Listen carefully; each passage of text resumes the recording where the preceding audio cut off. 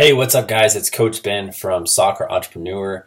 In today's video, I'm going to be addressing a question that I've been getting from a lot of trainers, and I'm surprised I haven't made a video about this yet.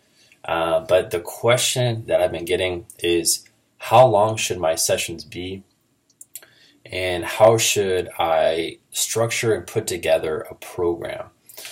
So I'm going to give you my example of how I used to do it and how I do it now. And I'm also going to show you examples of how other people do it. And really, before I get started talking, everything comes down to you and how you want to train players and whatever you find that's most effective, because everyone out there is different. Some people like having really long sessions, some people don't. And I'm going to show you how I do it, which I feel like is a very efficient way.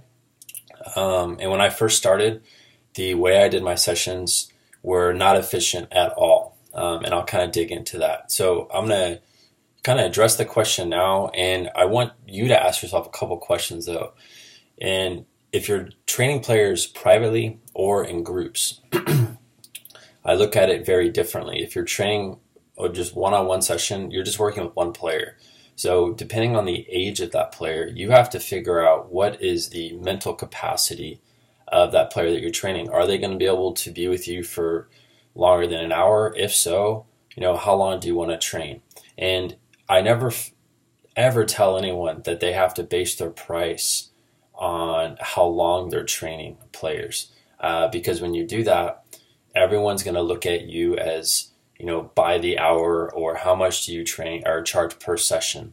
And I don't like that concept at all, because then it puts you inside of a box that you can't get out of.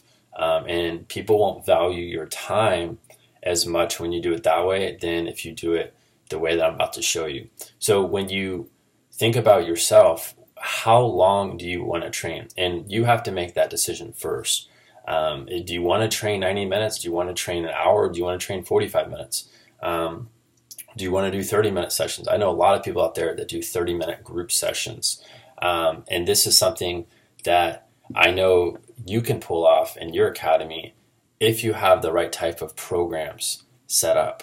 So let's kind of think forward now. What do you want to do? So with your program, do you want to provide skills training, finishing training? I have to figure out where you're at with what type of program you want to offer. And there's a million programs that you could offer. You could just offer foot skills programs. You could just do conditioning programs. I mean, it really doesn't matter what the program is, but the program has to be good and it has to benefit the players. And then you can start to figure out how long each session should be. So the way I like to do it is very opposite how I did it when I first started. When I started, I did 90-minute sessions.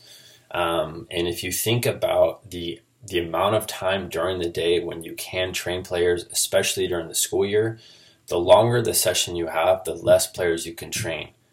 Because even if you have a lighted facility, you're not going to be able to train as many players. So for example, if I started my training after school at 4 o'clock, if I have 3 kids I'm training privately and they're all 90-minute sessions, I'm going to be working an hour and a half, an hour and a half, and an hour and a half.